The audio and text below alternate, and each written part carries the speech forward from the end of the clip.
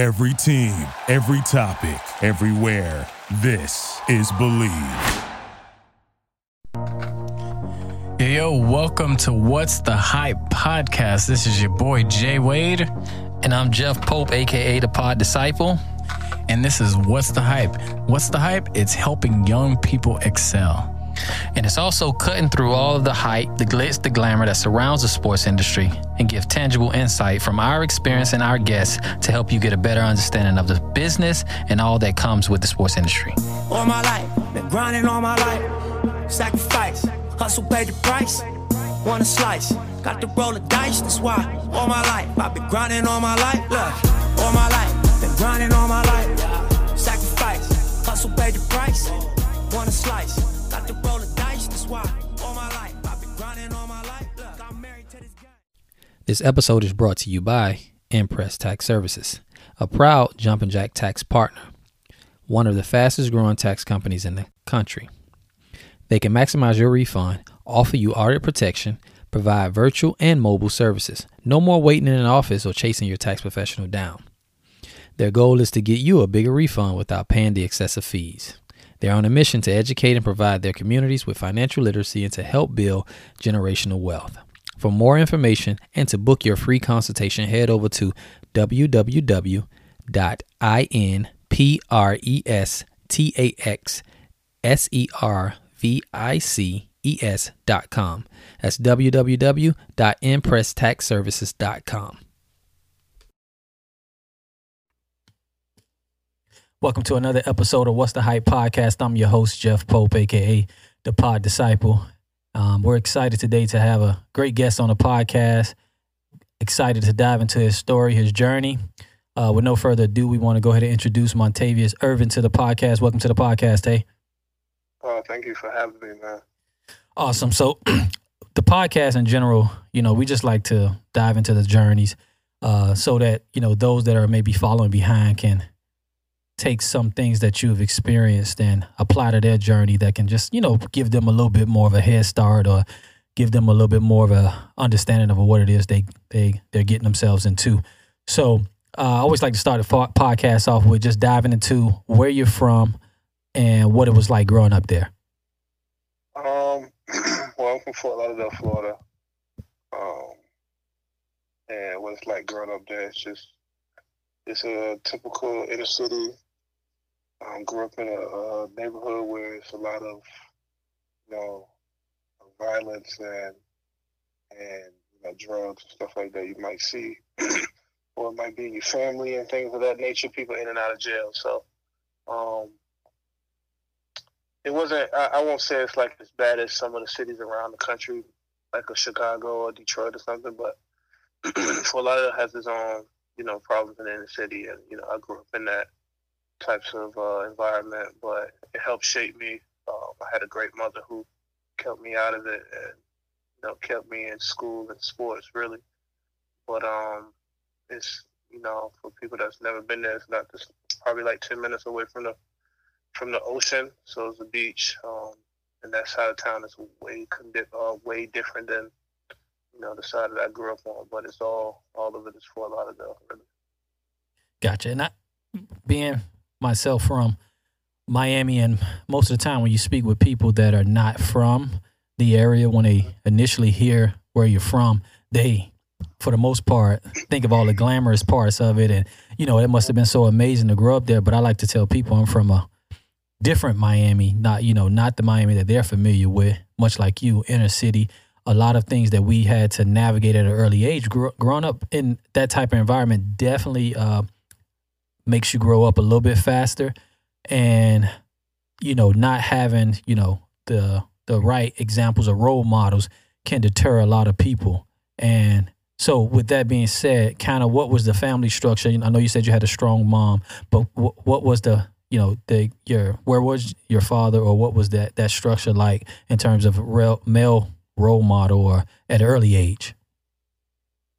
At an early age, in 1997, when I was 6, my dad passed away from a heart attack.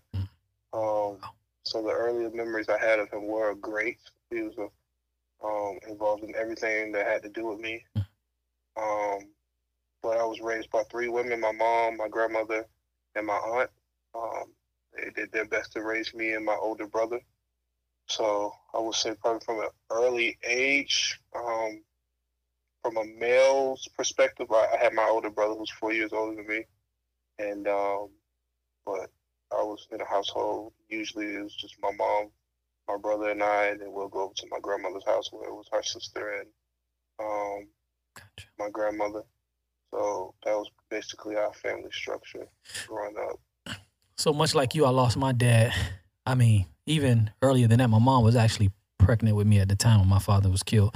So growing up without a father, I can definitely relate to that. But I'm sure that had to affect you in some kind of way, in a major way, I would say, to have them and then to lose them at such an early age. But I'm sure that as well helped establish or, develop you to who you were. So let's get into sports a little bit. Can you tell me your earliest experience of sports, and what was your first introduction into sports?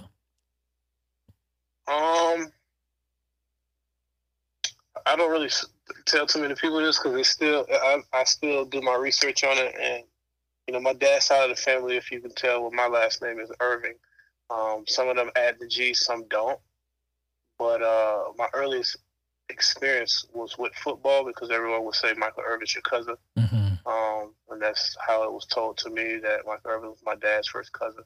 So at a very young age, it was football, just off of that. But I was also one of those kids that would try everything and was pretty decent at everything. So probably as early as maybe like 4 or 5, I was into football and basketball, and I played baseball and ran track and all of that types of things at the park that was in my neighborhood. That was my earliest. But when I got into, I think I was probably like 10 years old when I figured out that basketball is what I wanted to do, and that's when I first started playing it organized at the park, and then into AAU later on my 5th grade year, yeah. So probably like 10, 11 years old. So how did you know that basketball initially kind of was probably your focus, or maybe where you felt as though you maybe had the best opportunity? How did you know that basketball was that? Well, I sometimes it seems, I don't know if you ever had this happen to you, but sometimes it's things that's happened so long ago, you feel like it didn't really happen. It might have been a dream. Mm-hmm. But I had 2 situations. My first situation was when my father was alive. I remember watching the news with him, and they were showing like Michael Jordan winning the championship, and they were showing highlights from it, and I was just like in awe. And it was just like so crazy to see somebody really that good. Mm-hmm. And then after that came along for me was Allen Iverson. And when that happened, it was over after that. Like I wanted, at 9, 10 years old, I wanted tattoos. I had hair, got my braids. Like that's when I knew this is what I want to do, because these guys were like superheroes to me.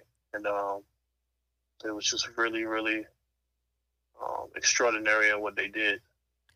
So you mentioned guys like a Michael Jordan and Allen Iverson that impacted the culture in such a way that is still permeating today. There's so many people that are derivatives of those guys, and have built so many aspects of the game. If you look at the NBA impact-wise, as far as Allen Iverson, guys that are was wearing braids and tattoos, like the game has totally changed because of his impact. But on a local scale, I want to talk about, because you growing up in South Florida, sports is, it's a way of life down there. And not only that, but guys growing up that are good in sports locally, like they can be, they're celebrities on a certain level. So talking about that in the neighborhood that you grew up in, can you talk about maybe somebody that you gravitated to, or you liked their game as a youngster that the world may not know of, and somebody that, again, that either made it out or didn't make it out?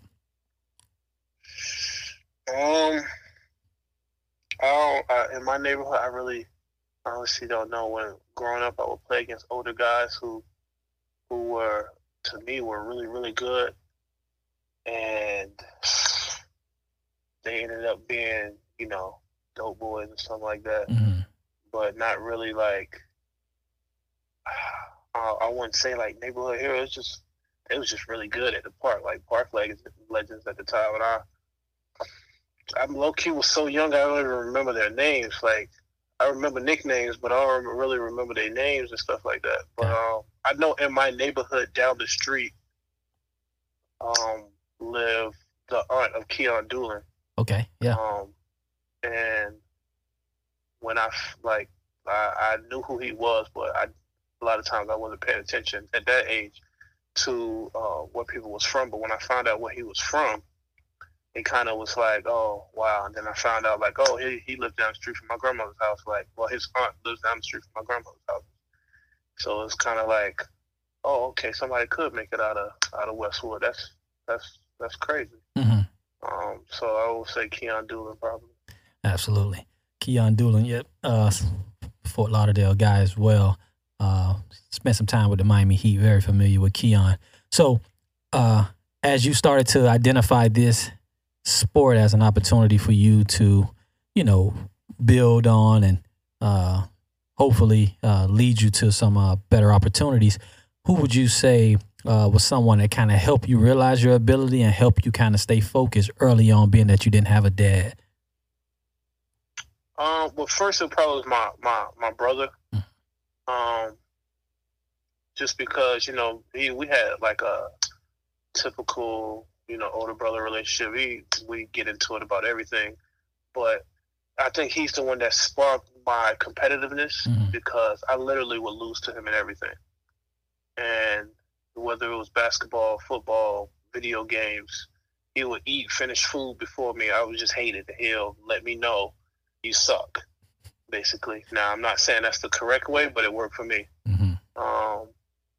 So he first and foremost sparked my competitiveness. And then at that age, also, I would hang out with guys of his age, his friend group. So a lot of times I was playing against older guys. And once we get out there, it turns into, well, my little brother is better than you. And these guys I might be 9 and they're 13. Mm-hmm. So he definitely was the engine initially. But once it got around to like organized basketball and I got introduced to Coach Wayne Powell, he's the one that probably within the first week told me like, you can turn this into a lifestyle for yourself if you really worked at it. Wow. So when, hearing that, I could assume possibly that started to help your confidence and maybe allow you to kind of really focus in on that and really take it to the next level. It did. When I met Coach Wayne when I was 10 years old, he really changed how I looked at basketball. I went from just playing it to becoming a student for it. We would sit on the phone, I kid you not, for maybe like 5 hours some nights and just talk basketball. He'd tell me, look this up, find this, look this. And originally, like I told you, my favorite player was Allen Iverson. I wanted number 3. So coming to his team, I got introduced to him through a guy I was playing with that I went to church with. I went to Coach Wayne and I said, I want number 3. He's like, somebody got number 3 already, but your last name reminds me of my favorite player. I'm just like, who's your favorite player? He's like, Julius Erving. It's almost spelled the same. So he was like, we dive into, conversations similar to this at a young age. He asked me, when you lose your father? And I was like, I lost my father at 6. He was like, that's perfect. Julius Erving wore number 6 back then. You should wear number 6. My man, one of my friends, Jalen Williams, already had number 3. So I was just like, who is Julius Erving? I go and look it up, and I'm just like, stunned who this dude is. Because I'm like, what? He was like, you don't know who Julius Erving? That's Michael Jordan's favorite player. That was Magic Johnson. I'm like, who is Magic Johnson? Like, at 10 years old, he you know what I mean? I'm not really knowing. All I literally know is Michael Jordan and Allen Iverson. And, a couple of guys from the 90s or 90s into the 2000s.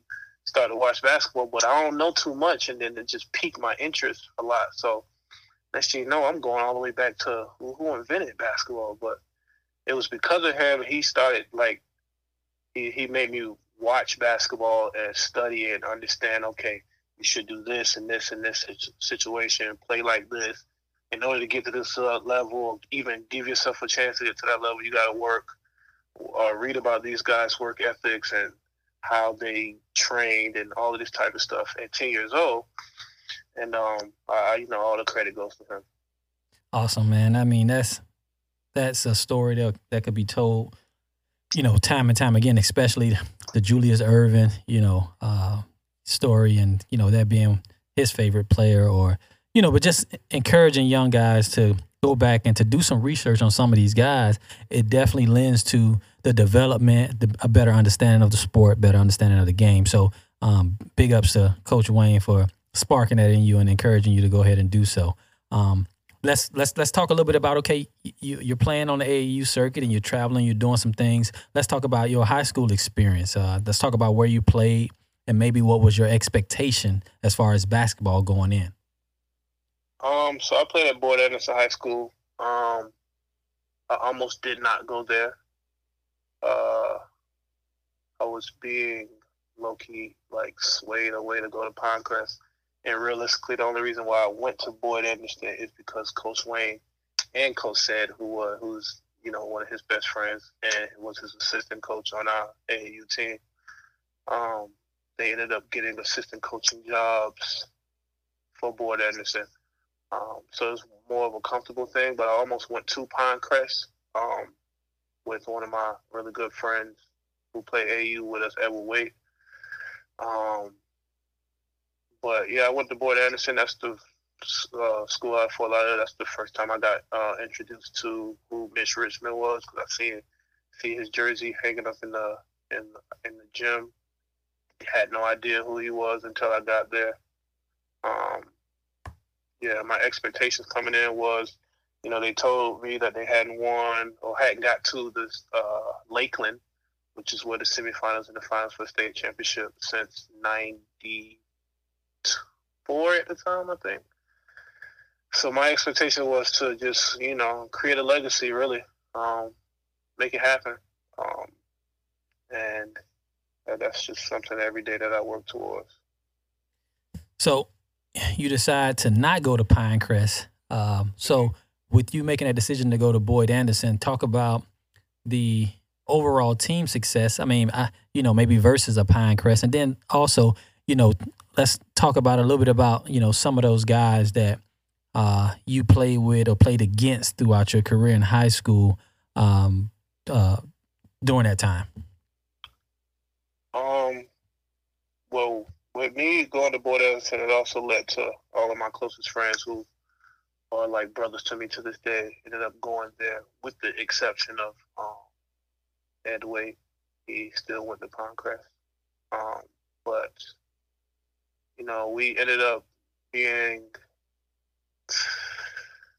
probably the most memorable class of kids to come through Boyd Anderson since the 90s, and there's been a lot of good players that came through there. But, we had success every year, was always highly ranked in the state, but our junior year was probably our best year when we got as high as number 7 in the country in USA Today in the newspaper, number 1 in the state. We ended up getting all the way to the championship game, which was the first for them for the first time. We did not finish the job, which to this day is a huge regret of mine, but there's nothing I can do about it. But, we was really successful my junior year and my senior year. Senior year, we ended up being 14 in the nation. So we had a lot of nationwide notoriety. A lot of guys I played, most of the guys I played with was all Division I players. Ivan Asker went to Murray State. Brian Bonds went to George Washington. Cedric Smith Jr. went to Savannah State. Tyrone Davis went to Northwood, NAIA. Travis Elliott ended up going to High Point, then transferring to Bethune. Frank Gaines went to Indiana, Purdue, Fort Wayne. And, you know, a lot of these guys are still playing to this day. Yeah, they're still pros and all of that. So, you know, we had pretty good guys on that team. Now there are some big name guys, you would say, in the sense that you played against as well. So, yeah. you know, who are some of those guys that you played against during your career in high school? Well, my class was Kenny Boynton. He was the biggest name in the state. Mm-hmm.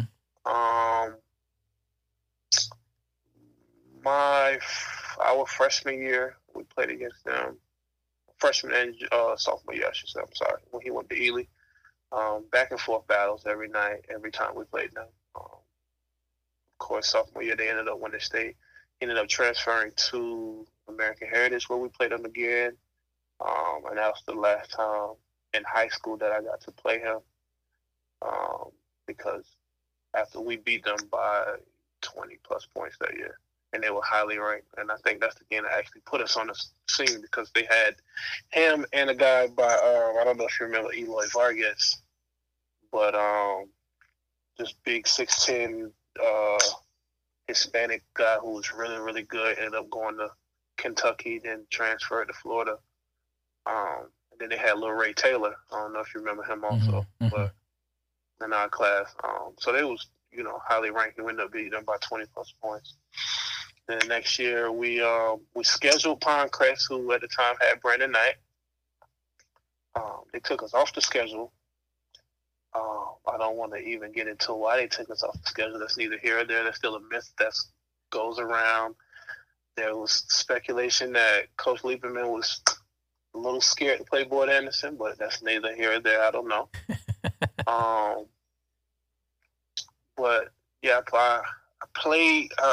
We kind of grew up playing against Brennan because he's a year after. He was 2010, but his AAU team always played up.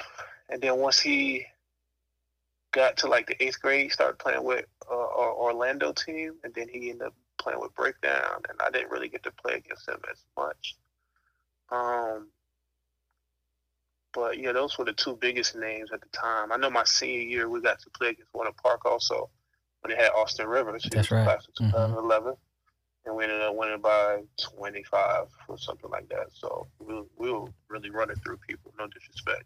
So, but yeah. So like what you saying that is, it kind of brings me to a point that I do want to just ask you, being that you guys had national notoriety. You're playing against some of the highly ranked players, and not to mention that, you know, some of these guys coming out of Florida that, you know, as a football player, I would say that the state of Florida is football, track, and then basketball. But just to kind of have guys get national attention like the Kenny Boydens and Brandon Jennings and those guys, it brought a different level of attention in terms of basketball that I hadn't seen in a while. So when you're saying that you guys had that type of attention and traveling, did it strike you at any time during that process that did you see the business of basketball, or the business of sports kind of going through that journey? Did you recognize that it was really a business side to it? I did, because at a young age you started noticing everybody who wants to play together or play for this and that AAU team, and in my eyes, I'm like, why? Like, why not compete against each other, your respective AAU teams? But then you start to hear about, well, and I forgot how this got introduced to me, but around the age of 17 is when I started hearing about getting nationwide attention. The most that you can will bring in more college coaches, and those college coaches, if they really want you, certain ones would do whatever they have to, let's say. And, you know, a lot of that had to do with payment of the players and all of that. And I learned that in high school. And I was kind of like, I was not surprised, because it's like certain teams, I've always noticed certain like colleges per se were always good.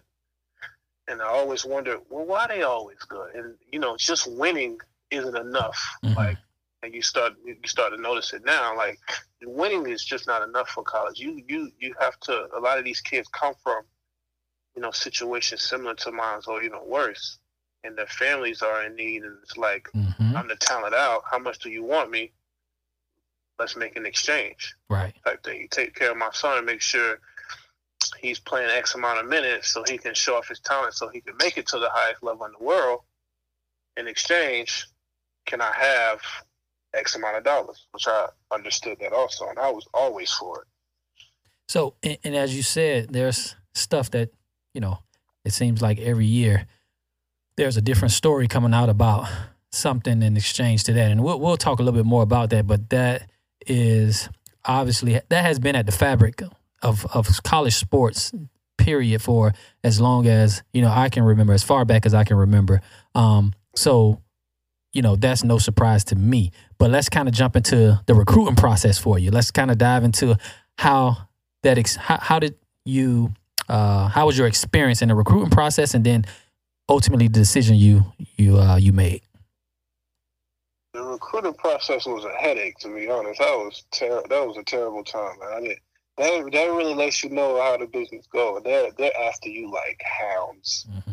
But I got my first recruiting letter from Stanford University in the 9th grade, and I thought it was like, I didn't know what to think. Like, I was like, people really think I was that good. And one of the assistants on our high school team, Admiral White, he told me, Coach Admiral played at Notre Dame, and he kind of had the similar recruiting process where he got his first letter in the 9th grade and all that. And he told her, he's like, listen, you're a Division I player. I can tell you that right now. Where you go, that depends on you, and how well you do, that depends on you also. But it's something you're just gonna have to work for it. But they're gonna continue to come in, and from 9th grade on, they continue. But once I got to this summer, going into my senior year, I don't know what types of pains this was, but I suffered from like pains in my knees that just got me to a point where I could not play. And when that happened, I lost like all types of contact. I lost any type of letters of anybody that was sending me, because everybody was just like injured type thing. So going into my senior year, I honestly didn't really have anybody recruiting me no more. And this is after I've seen letters from, like I said, Stanford. I've seen letters from George Mason, from Auburn, from a lot of SEC schools, matter of fact, back then. And they just all disappeared. Mm-hmm. And, Coach White told me, listen, you don't have to really worry about that, because you just had a great junior year. Like I told you, we was coming off of going to state, and then it all just disappeared. I was first team all state and all county, everything, and it just all disappeared. But he's like, listen, they're going to come back around. You're going to be fine. And once that happened early on, I was getting a lot of NAIA schools early on. And I was, honestly, in my mind, I was really disrespected because I didn't feel like that's where I belonged. And that's just my own expectation. Mm-hmm. So, once that happened, early on in my senior year, I got an offer to come take an official visit to University of North Florida. Wasn't really feeling that either, but Coach White was like, just take it so you can get you some experience under your belt, because they're going to come in. It's going to be okay. They're going to keep coming in. So I take a visit. That's my first official visit to UNF. It actually was a pretty good visit. I was like wowed, because I'm like, oh, this is college. Oh, okay, I get it. You know what I mean? So, you might go out to a party. I went, shout out some people to their classrooms and all this thing. And I was just like, okay, this is what the college experience was about. And I liked it. But after that happened, I'm not sure where we played, but I want to say we played in like a tournament in Tennessee, and we won the whole tournament, ended up getting MVP. And that's when it like kind of skyrocketed after that, because we played against a team that had a guy that was committed to go to the University of North Carolina, and we ended up beating him by double digits. I outplayed him, all of that. So it kind of skyrocketed after that. So my second visit I ended up taking was to VCU. And at the time, Coach Grant, Anthony Grant was there, Mm-hmm. and that's off of his Final Four run with Larry Sanders and can't remember the point guard name. What was the point guard name? I forgot the point guard, but he played in the NBA for like 6-7 years. But he made that run, and I went to VCU, and I was honestly sold. Like, I loved that school more than anything. Like, I was just like, this is where I want to play at. It's a good environment. It was everything. But Coach White had also informed me, he was just like, after this run he made, to make sure you ask him the correct questions, because I don't want you to go into a situation where you commit there and then he leaves, because that's usually how it goes for, mid-major schools that make a run. Then bigger schools go after that coach, especially if they're young. Mm-hmm. So I told him to be honest with me. I was just like, Coach Grant, I respect you. He's from Miami. So I was just like, you're from South Florida, and I'm real comfortable, love this place. If you tell me that there's a chance that you're going to leave, I'm not going to come here. But if you say you're staying, I'll commit today. And he told me straight up, he said, more than likely, I'm going to take this Alabama job. And I respected that, because like 3 days later, he took the Alabama job. Wow. And that was the most honest, so you can't do nothing but respect that, you know what I mean? So took that job, and even though I was one of his recruits, didn't really bring me with him, but it kind of came full circle in a different way, weirdly. But after that, my next visit was to St. Louis. I went to St. Louis University. So still kind of mid-major, a little bit bigger in Atlantic 10. And then up until that point, I was like a really big school, and I was just like, wow. They came off a pretty good year. They had Willie Reed that year, who's in and out of the NBA now. Mm-hmm. And I really liked that visit too. It was a lot more calmer there, surprisingly. But, it was a good one, man. That they recruited me the hardest. And they are what's made the recruiting process really tough on me, because the guy that was recruiting me was just like, you're our number one recruit on our board right now. You got to come here. And it's kind of like pressuring me, and I just didn't know what to do, really. And, Coach White stayed in my ear, because he had been through it in the 90s, so he got it. And he's like, you know what? You don't even have to make a decision. Just, you can honestly take all 5 of your visits if you want. Mm-hmm. So at that time, we're still going through our season when we're like towards the end of our season, and there's a guy in the stands at one of our games. We were playing Cypress Bay. Had no idea about it. But one of my friends, Tavon Ferguson, who was playing with us also, he was like, yo, it's a Kansas State coach at your game out there. At our game outside. And I think he here for you, Tay. And I'm like, Kansas State. Like, the only thing I knew at the time was Michael Beasley. But Coach Brad Underwood, who's the head coach at Illinois now, he came to watch me. And I met him after the game, and I played pretty well. And he was like, I really like your game. I'm going to bring Frank down here. And I'm like, who's Frank? I didn't know who Frank was. So I'm going to bring Coach Martin. He's the head coach at Kansas State down here to come see you. So they both came back to see me during the Big 8.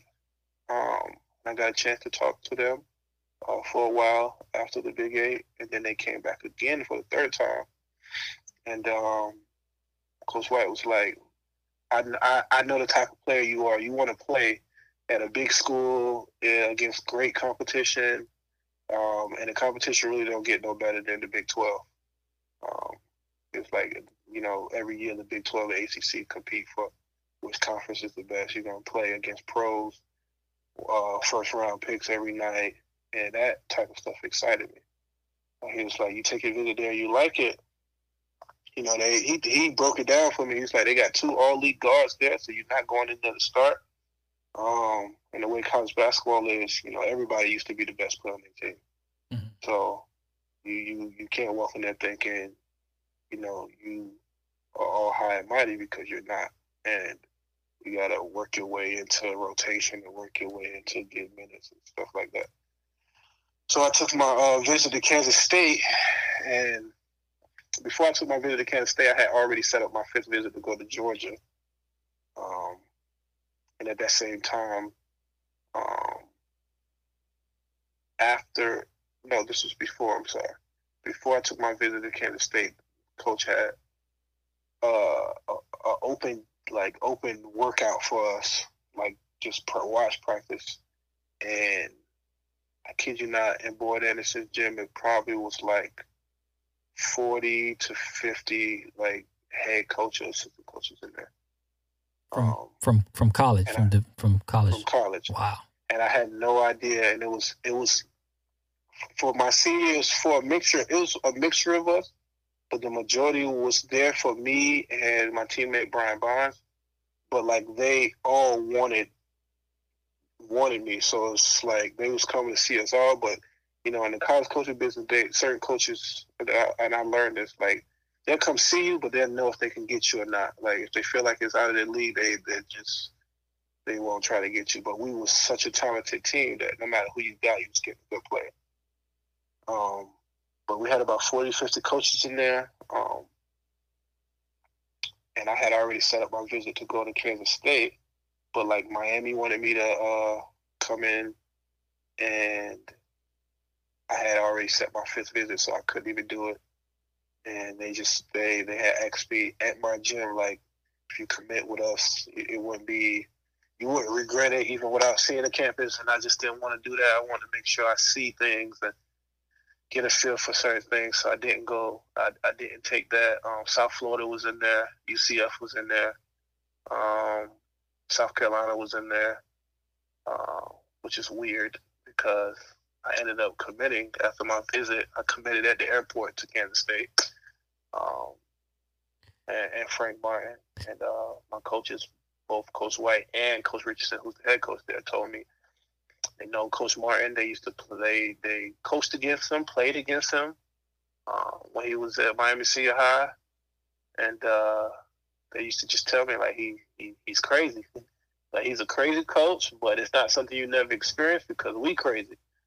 So you know you should know what to expect type thing. And that was kind of long, but the overall like the recruiting process was crazy because once I committed there, I never experienced this, but I don't remember the guy's name, and I'm glad I don't. But you know, the assistant coach that was at St. Louis, I don't think he's there anymore. He completely cursed me out. I never experienced that. At 18 years old, just cursed me out, told me you making a big mistake, you ain't gonna play there, all kind of stuff. And I was just like, thank you, Coach, I appreciate it. It's so crazy because I'm glad you said that, because I think that's an aspect of the process that people don't really see. But there's people that for whatever reason, for the reason that they aren't able to land a player, you know, they cut off all communications. They may cuss you out. They may, talk bad about you. So that is a very real part of the recruiting process, which I'm so glad that that you had somebody like your coach who could guide you through that process, because not everybody is Anthony Grant that would be honest with you. So to kind of have somebody to guide you through that process, I think it was so amazing. I got a crazy story for you that even come full circle. So Anthony Grant, Frank Martin, Miami High, my uncle was on the same team and played with Anthony Grant. Frank Martin was a part of that team, and my uncle and Frank and Anthony, and Anthony Grant were. I have a picture of them. They're all-day, all-county players, and they are again just full circle with those guys. And my uncle always talks about Anthony Grant and Frank Martin growing up. And, so, that's definitely, I think would say that maybe lend a little bit to maybe the decision you made, having that familiarity with people that knew. That's also why I said it a little bit kind of came full circle, and it's a different story. But like into my sophomore year, we ended up playing Alabama. And Frank used to always tell us, listen, I grew up with Anthony Grant. He is my best friend in the world. I can't lose to my best friend. And we ended up beating Alabama. And then I played well, too. As a sophomore, I had like 12 points, but I had here and there little mistakes, might miss a defensive rotation. And Frank will let you know. Anybody that know Frank Martin, he wasn't never shy about coaching very loudly. But after the game, some insight on how coaching goes. I'm leaving out of my locker room. I'm out of the locker room, going to the bus because we played at a neutral site. We played at South Alabama. And I'm walking through the hall. Coach Grant is walking right by me. He stops me. He's like, Tay. I'm like, I'm surprised he actually remembered me because, I think coaches go through so many recruits. You never know. He's like, Tay, what's up? And I'm like, Coach, what's good? He's like, man, don't act like I remember you, baby. You already know I know about you, bro. What's up? You happy over there? And I'm like, huh? Wow. And he looks around. He's like, you heard me. Are you happy? And I'm like, I'm okay. He's like, listen, you got my number still? I'm like, nah. Take my number. If you ain't happy, give me a call. And I'm like, in my head, I'm thinking, these guys are best friends, grew up in Miami together, but they trying to keep their job and they trying to win. That's just the business. That's the business. At the same time, while he's talking to me, Coach Martin comes walking down the hall, and he looks at Coach Grant because he knows what's going on, and he just puts his hand on my back and pushes me along. And I'm just like, wow. Wow. In my head, I'm like, wow, y'all are really best of friends, and this is how y'all doing it because it's business. At the end of the day, they separated as business. So welcome to college basketball, man. That is exactly in a nutshell. But what's up, Hype family? Thanks again for listening to another episode of What's the Hype podcast. But if you haven't heard about Anchor, it's the easiest way to make a podcast. Let me explain. It's free. There's creation tools that allow you to record and edit your podcast right from your phone or computer. Anchor will distribute your podcast for you so it can be heard on Spotify, Apple Podcasts, and many more. You can make money from your podcast with no minimum listenerships. So you don't even have to have a big audience. It's everything you need to make a podcast in one place. Download the free Anchor app or go to anchor.fm to get started. I just want to talk about how you adjusted to coming from South Florida to landing in Manhattan, Kansas. What was the adjustment like for you? And how was your experience when you first got on campus? I had never seen so many white people in my life, not in one city. Like, I had never seen that many. Because like I told you, we grew up in a neighborhood where, Boyd Anderson is in an area where at my high school, it might have been 2 white people there, maybe.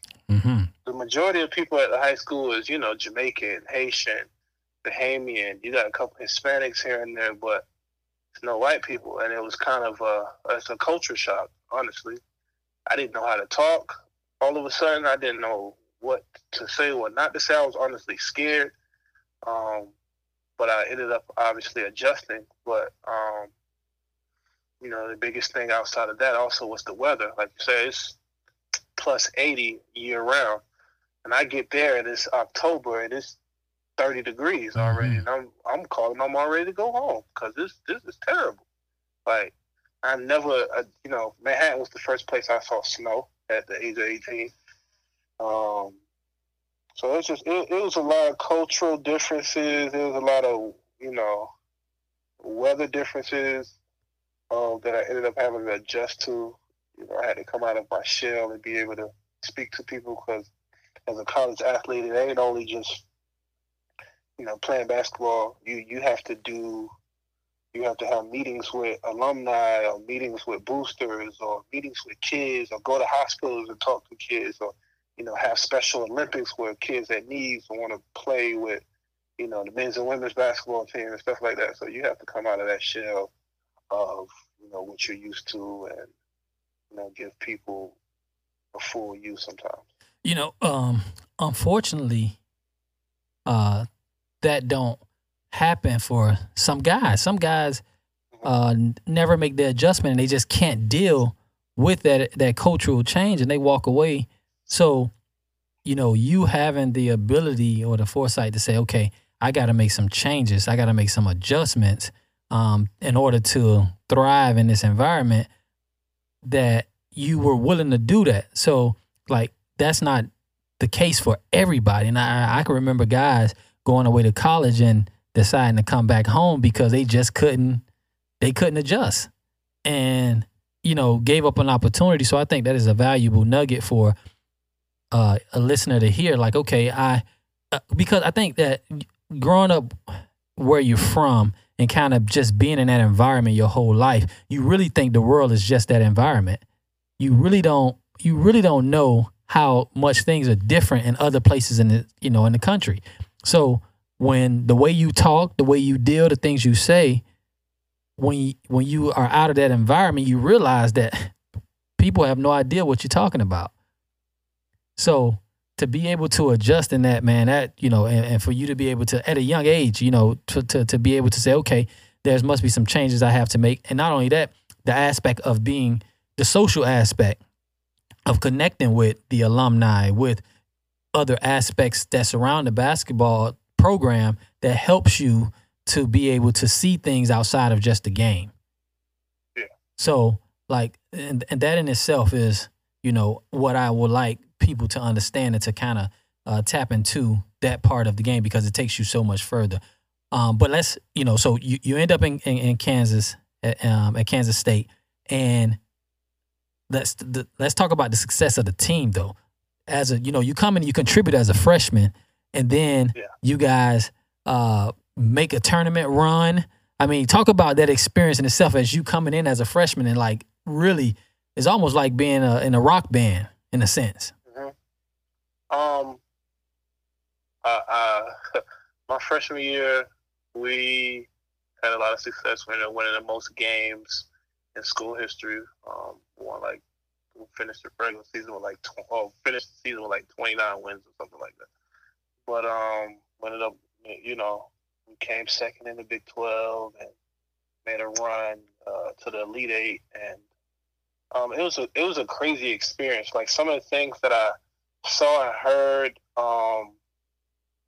it's almost like it was fake now that I look back on it. It was 9-10 years ago, but when we made that run, it completely changed the whole landscape of our team and of school. Really, like, Kansas State was, to that, up until then, was known as football school. Mm-hmm. It had its moment a couple years before with Michael Beasley, but Michael Beasley's don't come around every so often. True. I came in with a top 20 recruiting class that had a McDonald's, and Wally Judge, one of my good friends, but he wasn't Michael Beasley, and everybody understood that. Like, Michael Beasley was a guy that came in and obviously averaged 26-12. To me, that was statistically the best, freshman season in the history of college. That's another debate, but you're not gonna get those too many times. But when we made a run, it was like everybody on the team was getting some type of notoriety, and it got to a point where I remember our Sweet 16 game against Xavier, and we went into double overtime and won. And after the game, all the media saying this is going to be heralded as one of the greatest college, basketball games of all time, just because of how it was, seesawing back and forth, big shot after big shot, the names that was involved and all of that. And I remember it like it was yesterday. Like, once that game was over and we won, we got on the bus, and I got people, some of my teammates got people sending us videos. We have an area in Manhattan called Aggieville, and that's basically the bar district, with all the bars and all of that. They sending us videos. You couldn't walk or drive down there. The people had blocked the whole road. It's like, give or take, about 5 blocks long, 4 or 5 blocks long. The whole road throughout, the whole thing was blocked, and people were on top of their cars going crazy because of the game we just had won.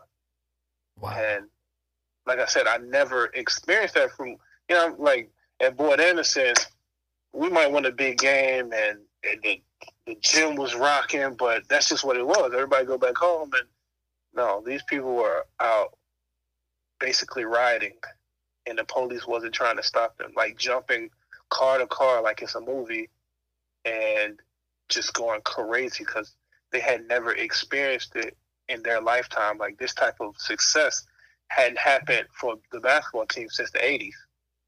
So to have that experience at an early age, I was just like, whoa, like, I'm glad I picked this place because, like you said, I was the last one signed. I was the last recruited out of our 5, but I played the most minutes as a freshman. And that's just off of me personally just knowing, listen, the type of team we got, if I want to get on the floor to try to contribute in any type of way, I got to do something that nobody else is doing. So I just said, I'm going to defend as hard as I could. And they took notice of that. So I would play.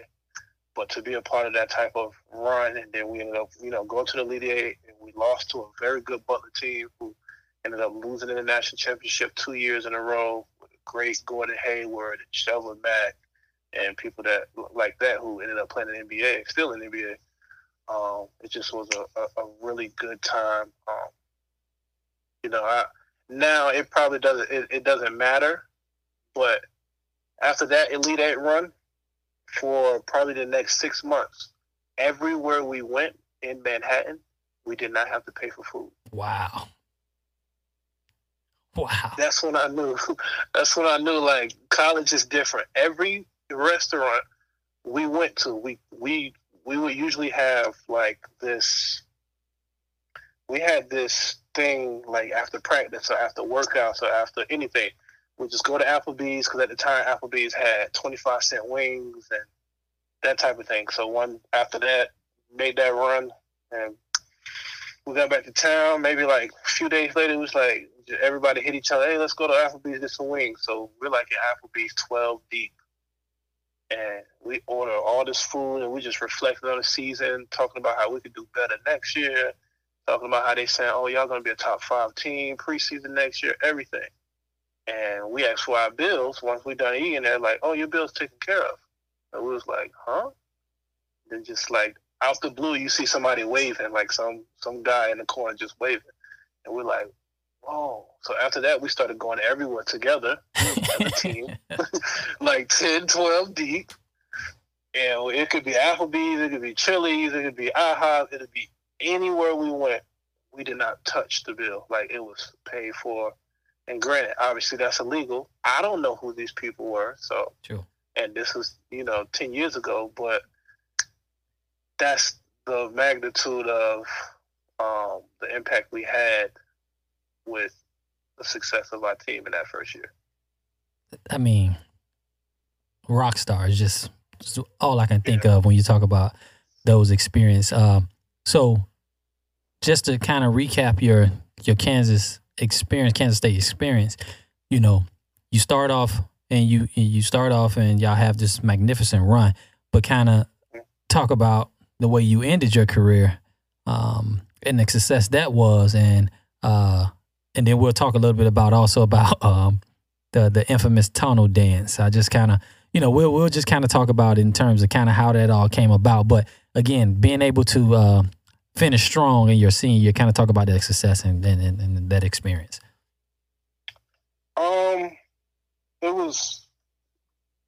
We was going through a very weird time at the time because we just had lost our head coach. Coach Martin decided to leave Kansas State and go to South Carolina.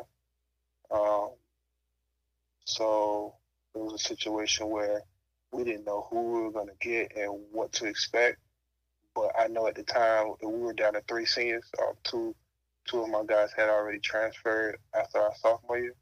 So it's just me, Rodney Magruder, and Jordan Henriquez there, and we just said, listen, whoever we get, we just got to finish out strong because we only got 1 year. It don't make no sense to transfer or any of those, situations. So let's just finish out. So we ended up getting Bruce Weber, who, brought his staff with him, and we had to go through a whole trusting process. It was kind of like recruiting all over again. Who do you trust? If it's going to work? How is this guy going to play you and all this? Because, we all have aspirations to play basketball after college, and we don't want to get, we don't want it to go bad with this new coach. And he ended up not playing us enough minutes, not having whatever film you may need.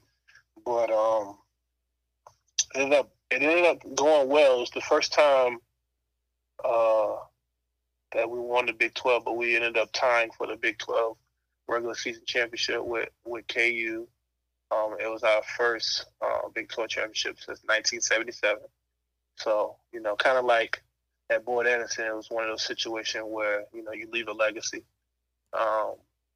You're always remembered as being that first team to get a ring since 77, a first team to get a ring in the midst of how dominant Kansas University was, and how hard it is to win in that league, night in and night out.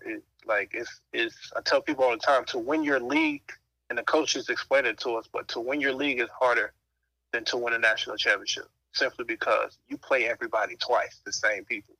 So you get to prepare for them more versus in the tournament, you might see a couple games, but you're trying to prepare for somebody, and then you got 1 day in between to prepare for the next team if you win that game. So that's why in the tournament you might see so many Cinderella runs, because any given night that team might be just playing better than you. Whereas in your conference tournament, it's not too many times you see a Cinderella run. You're going to see who's dominant throughout that regular season all the time, and they were dominant for, up until this year, 14 years I think straight. So get one in the midst of that, even though we tied with them, we should have won that, but we ended up dropping the game, our last game of the season, to Oklahoma State. Controversial game or whatever, but it was against Marcus Smart and his Oklahoma State team. Ended up losing that game, but KU also lost that night to a very, very good Baylor team who was led by Pierre Jackson at the time. Who went crazy on them that night. And it was another memorable day where when that happened and we figure out, we're champions, and they text our group and tell us. And we also have we got this thing in Manhattan called Fake Patty's Day, and it was created in, I forgot when, 2007, before I was there. But students just celebrate St. Patrick's Day a week before, hence the name Fake Patty's. And it's like a mini Mardi Gras, is how I explain it. There's thousands and thousands of people there, but it's like a mini Mardi Gras. And Fake Patty's Day was the same day all of this happened. So once KU lost, Coach Weber texted the group, was like, you guys can go out. Congratulations, you're Big 12 champs. And we went out, and it was like pandemonium. I was crowd surfing. I was crowd surfing. Let's just say that. That's how crazy it was. I was down in the bar district, so it was another situation where, for St. Patty's Day, the police block off not being able to drive through there because it's thousands of people in this little area. It's probably at least 10 to 15,000 people in a very small area. So it's super packed, so they don't let no one drive through. And where I lived at was walking distance to Aggieville, so me and my roommate at the time, who was from Fort Lauderdale, he ran track. We walked to the Ville, and I might have took 600 pictures that night, and I'm not exaggerating it. Wow. And I was they picked me up and was crowd surfing. They picked up the other guy I was with.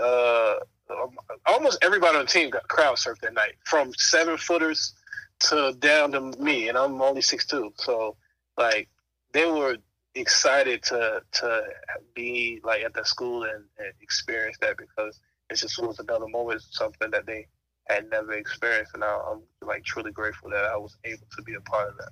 Wow. I mean, some people never experience that in a lifetime. So, you know, kind of being able to hear you tell that story is truly amazing. So, I mean, your group, not only did you win the Big 12 and a share of the Big 12, but your class ended up leaving. You end up leaving as a part of the winningest class in school history. Mm-hmm. So, with that being said, right, wrapping up off such a high, I'm sure your expectations was an opportunity to play professionally, NBA. Tell us a little bit about that next phase and what that experience was like for you. Well, to be honest, I knew the uphill battle was going to be for me personally, because it's neither here nor there how you may view it, but I was always up and down in lineups throughout my career. There was times where I'll be starting, and then there's times where I'm not. There was a lot of early on in my career, you know, just up and down, where I just understood how it goes as far as being drafted or being invited to summer league and stuff like that. On top of the fact that after my senior year, once we lost to LaSalle in the tournament, I had surgery on both of my knees. I had arthroscopic surgery, so I didn't automatically even believe that I was gonna. I tried my hardest to like rehab and wanted to play professionally. I had hired a agent, but I came home, played in the summer, like a little summer league in Fort Lauderdale, and played 3 games. And after that, I was in so much pain I couldn't walk. So I just knew I couldn't play pro my first year out. And it was hard to watch because, you know, the other 2 guys I was playing with, you know, Jordan Henriquez was playing for the New York Knicks Summer League, and Rodney McGruder was playing with the Oklahoma City Thunder's Summer League team. And then there's me, and I'm, you know, in Manhattan rehabbing. So, and it was a situation where I was, you know, there were times where I was really sad. But what really helped me out was Coach Weber and his associate head coach, Christopher Lowry. They would call me every single day to check on me, and then every day they would ask me, "Do you want to be a grad assistant? You can come back to school and, you know, be in school, and also, you know, rehab while you're here, and, you know, probably try to play next year." I've seen people sit out a year and go play, and I'm just like, nah, I'm gonna go play. Like, I'm gonna play this year. I'm gonna be all right. And I kept fighting until I got to a point where it's just like, you know what, Tay, it's okay. Like, it's no rush. It's better to be healthy and late and healthy than, you know, unhealthy and sitting home and now you can't play no more at all, like, period. So at the end of 2013, I decided to go back to Kansas State as a graduate assistant, along with getting the proper rehab that I needed, so I can be able to play the next upcoming season after that.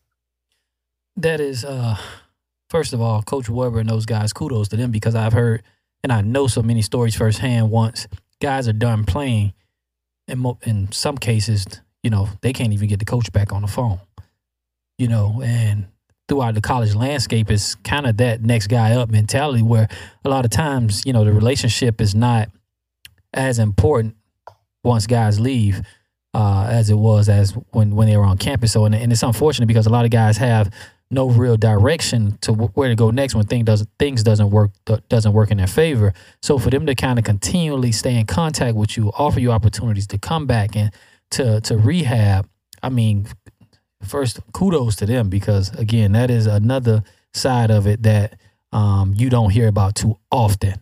Definitely not in that way. So with that being said, you decided to go back to Kansas State, but let's talk about, and we'll wrap up here in terms of you continuing to pursue your dream of playing professional. Well, I went back to Kansas State, was in school and doing the whole rehab thing. But one thing Coach Weber did as I was rehabbing, he would put me in. He'd ask me, "How do you feel today?" And I'll be like, "I'm good. Today, coach." And he'd be like, "I need you for a scout team today." And I'll be like, "Okay." You know, and me, I anytime any time I can play basketball, period, is a blessing to me. And especially after that, where once you get something taken away from you, you start to be a little bit more grateful, in hopes that if God gave you a chance to play it again, you'll appreciate it more. So that's how I viewed it. Every day I would just come into their practice. Like, I'm going to help these kids get better. Most of them are my old, teammates I played with the year before. So I'm going to help them get better. But it's also helping me. And the way I approached it every day was just like a game. And Coach Weber noticed that. He just used to watch me, and I used to just go out there and try to kill them every single day. And, one day I'm in class, and Coach Weber texts me. It's like, when you're done with class, come see me. And I'm like, okay. So I go up there and see him, and I'm in his office, and he's just staring at me, and I'm like, what's up, Coach? And he's just like, you want to play, don't it? And I'm like, I mean, I play every day. What do you mean? He's like, no, you want to be a professional. And I'm like, yeah. He's like, I can tell, because you go out and play harder than all my players every day. And I'm like, I mean, I'm just trying to put myself in a position where if that opportunity comes around again, that I'm ready. He was like, I'm going to help you out. A couple guys. I can't promise you anything, but I'm going to make some calls to see if I can help you out. And, I mean, and then after that, I was just appreciative regardless of what he was going to be able to get. But in my head, I was really, hopeful, because this is a coach who's been coaching for 20 years, who coached Darren Williams and D. Brown and Luther Head, and, made it to a national championship where a lot of coaches can't say they made it to. So I know he knows a lot of people. So by the end of October in 2014, he calls me, and he's just like, I got you somewhere. And I'm like, huh? He was like, I need you to pack up your whole apartment. I already told your academic advisor that you're leaving. You got to go. I'm going to buy you a plane ticket home so you can see your family. And they need you. That was a Friday. They needed me in Europe and Slovakia, which was my first job, by that Tuesday. Wow. A super quick turnaround. Literally called me, told me that on Friday, said, I'm buying you a ticket for Sunday. Went home Sunday, was home for 2 days, and had to leave Tuesday. Wow. That's what made all of that happen. Amazing. Again, I don't know who. I'm not familiar in terms of him, knowing him personally, but again, those are the guys that should really be represented more in terms of, in this, because there's not many of them, man. It's not many. So more guys like that is needed. So again, you fought through the injuries, you fought through, the obstacles, and you just kind of lended yourself to supporting the Kansas State basketball team. And in return, that kind of, helped you to recuperate, and then presented you an opportunity. So that is a lesson in itself. But we'll close out with, just kind of a little bit about just the experiences that you've had overseas and the adjustment. Now, you talk about going from Fort Lauderdale to Kansas. Now, from Kansas to Europe, what was that adjustment like for you? And, tell me a little bit about that. Well, my first year in Slovakia, in all honesty, it was horrible. Almost cursed. I'm sorry. But it was horrible. Terrible. And I got put into a position where, for people that haven't been to Europe, there's certain countries that they don't have no ounce of anybody that's of any color. Mm-hmm. So I went to a city by the name of Nitra, Slovakia, and I was the only black person in the city. Wow. And the only time you would see another black person is when another team would come to town. But I was the only black person in the city. So a lot of times I'll go to the mall and do my grocery shopping and all that, and it'll feel like I feel like a zoo animal. I'll be walking and everybody's staring, and I'll turn around and look back, and every single eye is on you, just stopped in their tracks staring. It's something they never seen before, which obviously is not. And that was, it got to a point where I just used to laugh, and because it was new to me, but it didn't really bother me. But it was a situation. The reason why I really say it was horrible because I got there, didn't have my own apartment, had to share it with a player and his girlfriend and his dog. I ended up leaving there just because I wanted my own space, and they put me in a dorm on a college campus, which is their dorms are way worse than United States dorms. Wow.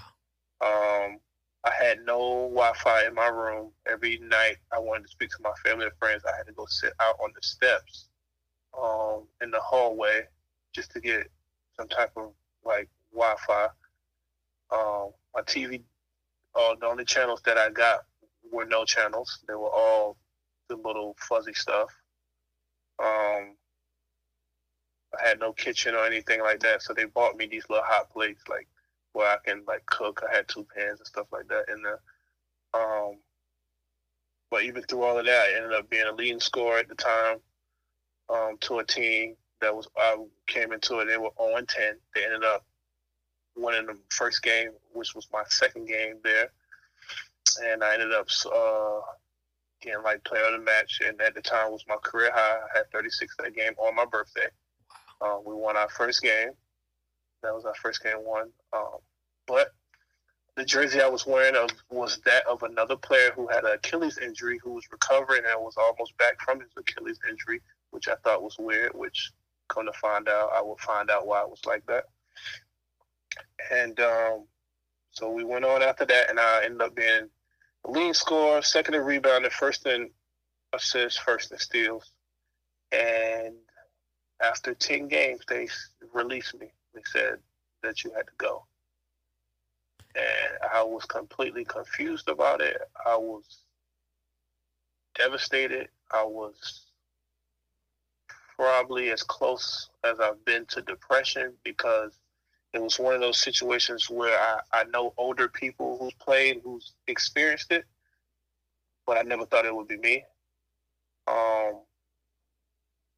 And I didn't think it had to do with the way I was playing or what was going on. But I was just so unsure of it, and I got the sign that I needed to give me some type of comfort, which was the other guy on my team at the time. He was a big man. He was still on the team, and they had a game while I was still there, because how they do it in Europe is when they release you, you get to stay there for an extra 2 weeks just in case somebody else picks you up. So it's easier for you to travel from wherever you are in Europe. Mm-hmm. And my teammate texted me after this game, and he's like, "Tay, you would not believe what coach said today." And I'm like, "What happened?" He's like, "Tay, I was so uncomfortable. I never experienced nothing like that." I'm like, "What are you talking about?" And he tells me, he says, "Coach was just saying a lot of racial things about you." I'm like, "What do you mean?" He's like, he looked at his players, he looked at me, and he was like, "Oh, you're guarding the other monkey on that team. We don't have a monkey on our team no more," and started laughing. Wow. And I was just like, when he said that, I understood where I was at, and it gave me the comfort that I needed to know that I didn't get cut because I wasn't playing well. Because if I wasn't playing well, then that's on me, and I would be mad at myself.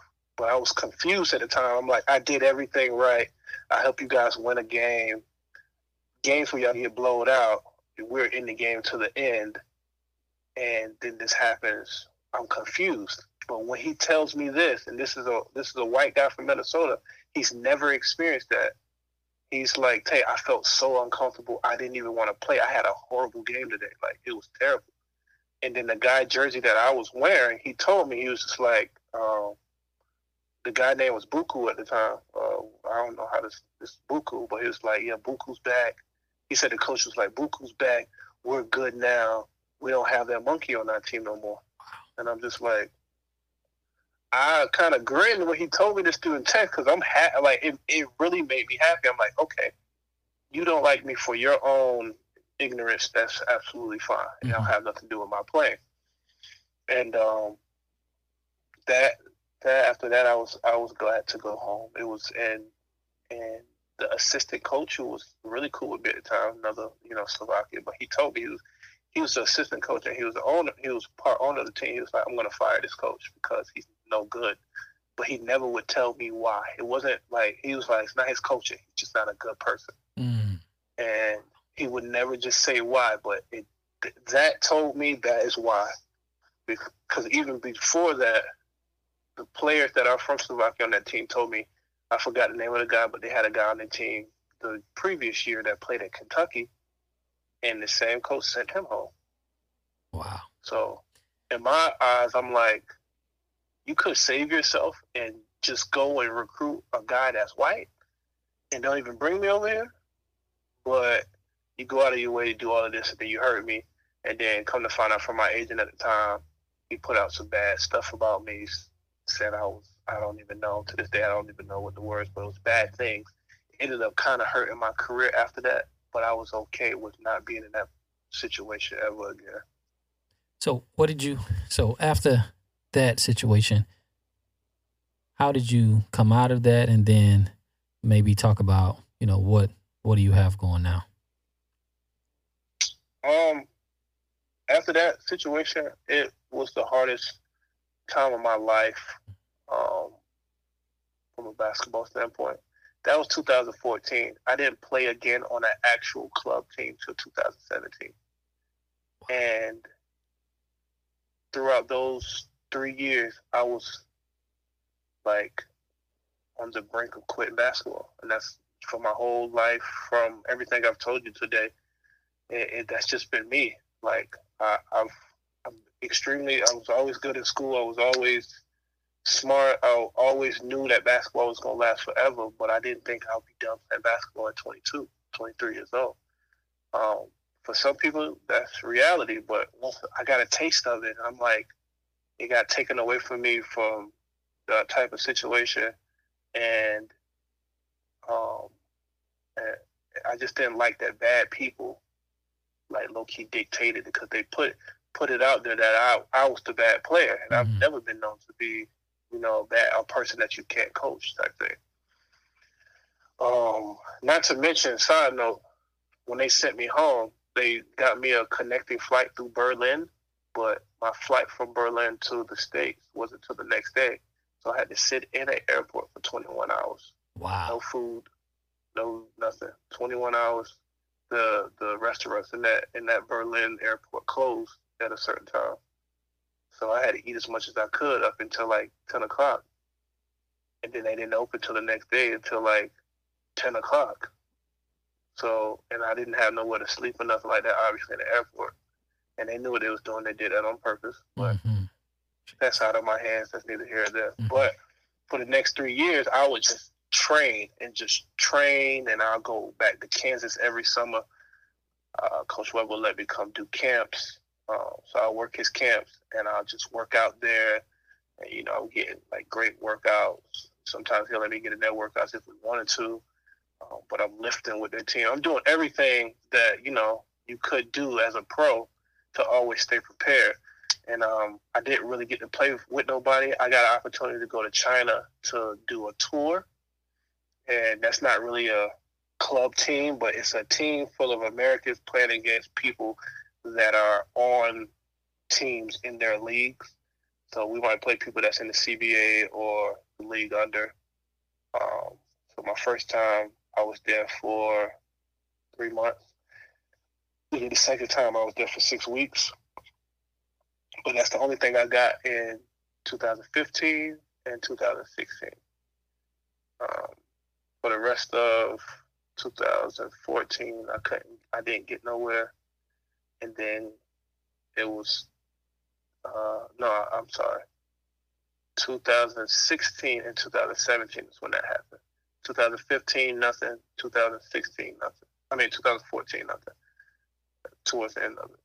2017, when I went to China, before I got on that plane, I'm a guy that's deep into my faith. And I got on that plane, and I just prayed to God that, whatever happens, just let me get some type of opportunity. Usually with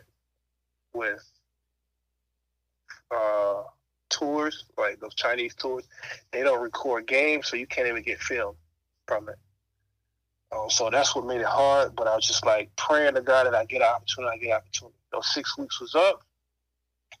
And Nung Zhao, I think it's called. I remember it. It's 2 days, 48 hours, literally. They put us in the city that was flying out of for the weekend. It was like, listen, we're going to give you this much money. Y'all can shop. Y'all can do whatever. Your flight is until Monday or Sunday. And 48 hours before, that same day that we got there, I get a message from my old agent that I had fired 4 months prior. And he's like, listen, I don't know if you got an agent, but I got a team in Indonesia that wants you. And I'm like, is this serious? He sent me the contract. He shows me. I talked to some of the representatives from the team. It's a legit league. I'm like, you know what? This is what I prayed for after 3 years, realistically. So instead of going back home, and I'm already on that side of the world, I ended up going to Indonesia, which ended up turning into 2017. I call like the greatest year of my life because I was on the brink of like quitting basketball. Like after that Chinese tour, I probably would have just been like, I'm good, and just figure it out from the States as far as a job or something. But I ended up going to Indonesia and winning the championship. Wow. Like it was the weirdest thing ever.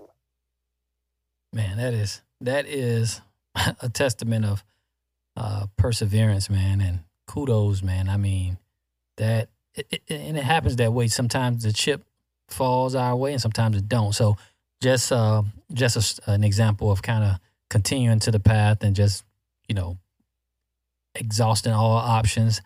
And, present yourself in a way where if opportunity do present itself, that you're able to take care of it, take advantage of it. So, man, that is awesome, man. What is your long-term plan in terms? What's next? Once the basketball goes flat, what are you looking to do with the second half of your life? I'm kind of in between a lot of things, man. I don't know if I want to. So I went to school for business marketing. I was a marketing major. Always was like, once the ball stopped, I wanted to be a marketing major for a professional team. It don't have to just be basketball. I feel like I could freaking sell people to come to games and buy merchandise and all that type of thing and make money for a professional team as well as anybody. But then there's the side of me that's, maybe I want to staying around the game and be coaching. The coaches at Kansas State always be like, you'll be a good coach because you could recruit. Like, you got connections, people, you probably can recruit Florida well. I have this type of personality that's always young.